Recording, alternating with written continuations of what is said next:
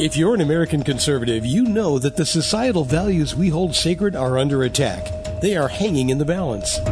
How can you protect those values? By staying informed. The Closing Argument will deliver news and supporting evidence you need to support and defend those values. Here's Paul Smith. Good morning. This is Paul Smith, your host of The Closing Argument. In this podcast, we discuss some of the important but controversial moral, political, and legal issues that affect us and our families today. Some of the things we discuss are not politically correct, and I recognize that this may offend some of my listeners, but they need to be discussed anyway. We need to know the truth about certain things, and we need to preserve our liberties. And the world needs to know that there are a lot of us who challenge some of the views that are gaining acceptance in our schools, in our media, and in the government, but which are not right. And we need to speak up and make sure that to the best we can establish truth. Now, I have with me today for my guest, Jeff Holtzinger. We're going to talk about some climate change issues. How are you doing, Jeff? I'm doing great. Thank you. Great. So this is the third of our podcasts that deal with some of the science on climate change. And in our prior discussions, we talked about global warming a little bit. We talked about CO2. Today, we're going to talk about some other aspects of climate change and some of the supposed effects, which really are disputed and may not be actually accurate. Again, the importance of this today is that we're recording this is March 7th, 2022. We're in about the 12th day of fighting in the Ukraine. That has not been resolved. And one of the issues here, the United States continues to import a lot of oil from Russia, who we're trying to prevent from, taking over the Ukraine. We're not stopping that. And we're not increasing our own oil production. And the reason for this is this fastidious, irrational belief that we're destroying the climate. And I don't think we are. So it certainly is something that is disputed by thousands of scientists. So we're going to discuss some of this today. That's why this discussion is important. There's a list of about 7 different supposed causes of climate change, and I want to talk about some of them right now. One of them is that climate change has caused an increase in extreme weather events such as hurricanes and tornadoes. Have you heard about that? Yes, I've heard people make that argument, but I don't think they go back and far enough and look at some of the cycles we've had in the past as well. Well, that's what some of the scientists say, exactly what you're saying, that a correct look at the frequency and intensity of hurricanes and tornadoes shows that there is no increase in these in recent years. So, again, I'm not the scientist. I don't know, but I'm telling you what some of the scientists have said. And the conclusion that these things are happening is certainly disputed by many of the top scientists. I wrote the book, The Climate Change Hoax Argument, and you can go to my website, www.cpaulsmith.com. You can order a copy of it. It's not a long book. It's 116 pages, but it summarizes the main points in this debate, and it indicates the scientists, and many of them are the world's top scientists who dispute this catastrophic climate change scenario. Now,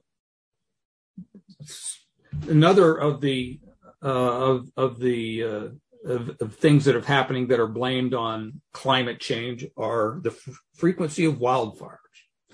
In fact, I remember when Trump was president, I think in his last year, 2020, they had a lot of wildfires in California, and some people blame Trump on this because he did not embrace the climate change hysteria. That in actuality, probably the severity of it was probably due to poor land management practices by the state of California, by not cleaning up litter, by not allowing logging in some cases.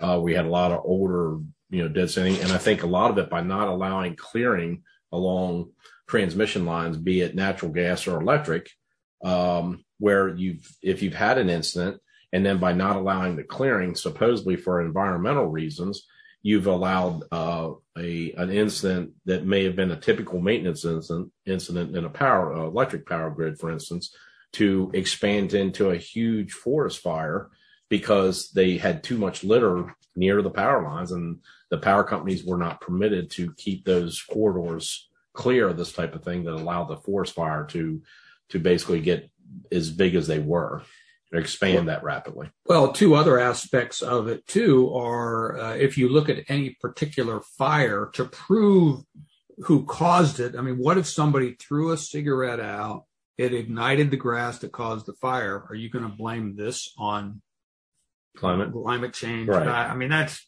kind of hard to do. And another aspect of it is some of the fires are cause more damage because of the development that has occurred, so that the fire that might have just destroyed a field 50 years ago now destroys a community. So the damage is greater, but the fact that the monetary damage is greater does not necessarily mean that any change in climate is causing it. So again, to your point, that there's a lot of factors that they just make a conclusion based on a very limited set of factors, and they don't really look at all the different factors and considerations they should before they make such a conclusion. So I've got scientists named Barry and some others that I mentioned in my book that dispute that this is happening. Another said cause or effect from climate change is said to be sea rising.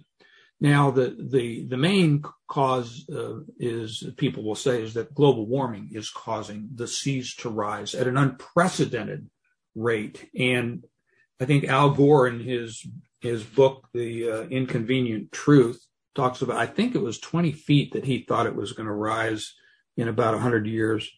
There is no scientific support for that. And actually the scientists dispute that the warming that is occurring is increasing the rate at which the seas are rising. So this was interesting to me. The scientists I read indicated the sea has been rising at a slow rate beginning about 15,000 years ago. And has only been rising slightly faster during the last 5,000 years.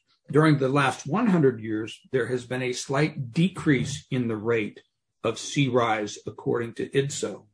And so he finds and there have been increases in CO2.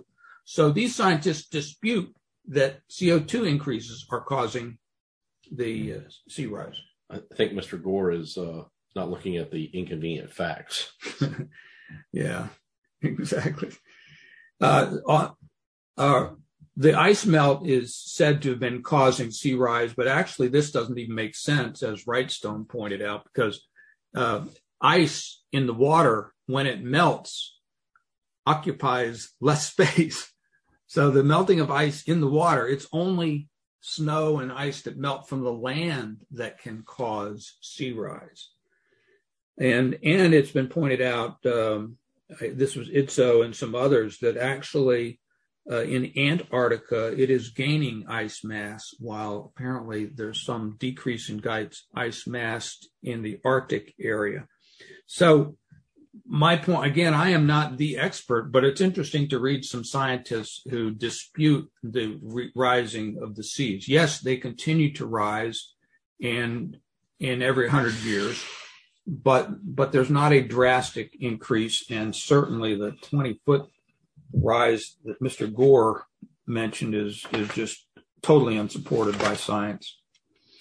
Another cause or effect of climate change is said to be acidic oceans, that increased CO2 causes the oceans to be acidic. And I'm not an expert in that, but I read Dr. Spencer, who specifically says, no, the studies refute that assertion.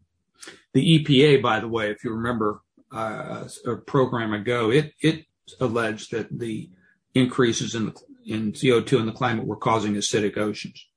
Another one is the population of polar bears. It is said that they're decreasing. The facts are that, according to Bunker, that the polar population is actually growing. So whether or not you believe me, the point is some of the scientists dispute this. To say that the science is settled is clearly not correct. And before we spend a lot of wasteful money on projects that are not going to cause any change, let's get the science right. One of the other, maybe the primary factor affecting global temperatures is the sun, believe it or not. And it's more than, there's more to the sun's impact than just the warmth you feel. Dr. Idso says that there's a significant correlation between climate patterning and solar activity. And he points out that there are sun's rays, there are sun's magnetic fields, there are solar winds and other solar cycles that have a major impact on global temperatures. For example, it takes the sun rotates in 25 days around its equator, but around its poles, it rotates in 35 days. Did you know that? I didn't either. And of course, it's not a solid mass, so that would explain the difference. But you have sunspots and different things there that can cause temperature changes on the Earth. The point is, and then again, I mentioned the magnetic fields, but this has an effect on the Earth. So the point is that some of the scientists have said that the IPCC has not properly included these variables in its projections. The IPCC makes projections of what they think is going to happen with world temperatures. And although it's apparently difficult, it's hard to predict what these changes will be, but they are the main driver of the temperature on the Earth. And I want to talk about cloud cover. Cloudiness, of course, cools the Earth. And one of the scientists on this, Dr. Spencer, says that a change in cloud cover in the last 100 years is responsible for 75% of the warming trend. He said many of the world temperature variations are caused by changes in the Pacific decadal oscillation, and that they found that these changes were not regarded by the IPC in its models. Even President Obama's climate czar, a man named John Holdren, said this, quote, an almost imperceptible change in cloudiness, say 1%, could account for the entire warming since the late 19th century. So, and another Dr. Gavin Schmidt, director of the Goddard Institute for Space Studies, said in 2010 that clouds contribute more to the greenhouse effect than CO2. So the point is cloud cover can have a major effect, but they say the IPCC does not include cloud effects in its models, according to Dr. Spencer. All right, so these are some significant factors. There's another one, aerosols. You know what aerosols are. Now, I'm not talking about just hairspray and spray paint. Aerosols are the minuscule solid matter, it could be liquid, such as smoke particles from fires or ash from volcanoes or ocean spray or even wind-blown sand and soil that are everywhere in the air. They have a major effect on the climate, and only about 4% of them originate from humans. The rest occur naturally. So water condenses around these minuscule particles, which form clouds. Without the aerosol particles, there would be no clouds. And most aerosols reflect the sun's energy back into space and therefore are coolants. So it's interesting just to address these for a minute, because when you look at the smokestack and you think, oh, you're burning something, you're getting not only the CO2, but maybe other ash particles. I don't like them in my atmosphere, but actually they would serve more as a coolant than a warming. And so the point is that the aerosols need to be contributed in climate studies, and And Sangster said that he's found that they are not included in the climate studies. And the question is, are the humans affecting the climate by our contributions to the atmosphere? And some of the scientists dispute this. So, Jeff, let's just for a couple of minutes talk about the cost of eliminating fossil fuels, drastically eliminating fossil fuels in our society. What would happen? Let's say, so right now, 80% of our energy is provided by fossil fuels. What if we cut back to like 40%? What would happen to our economy? Well, I think our economy would collapse. There's so many jobs, aside from the ability to get relatively cheap transportation, to power your transportation, to heat your homes, to run power plants. There's a lot of jobs that are associated with the fossil fuel industry. So it's going to hit us in any number of ways. And I think it would have a devastating effect on our economy. Yeah, it certainly would. I think it's already showing somewhat in the position we've been put in with the war in Ukraine with Russia and our overdependence after being somewhat energy independent in the preceding administration. And now we put ourselves in a very bad position. So the IPCC, Intergovernmental Panel on Climate Change, wants to drastically cut back the production of fossil fuel and the use of fossil fuels. But Dr. Sangster said this: shutting down the world economy and spending hundreds of billions of dollars per year to reduce temperature and to try to reduce CO2 emissions will only cause a decrease of 0.1 degrees centigrade in our temperatures, almost imperceptible amount. And so all the money we would spend, he concludes, is not only not going to work, but it actually would be counterproductive. And on the same line, Dr. Spencer wrote that implementing the green policies will destroy wealth, increase the price of virtually everything, drive industries overseas where they can pollute even more, substantially grow government, and greatly restrict personal freedoms. So the cost for the U.S. to rapidly shut down the burning of fossil fuels would be trillions of dollars.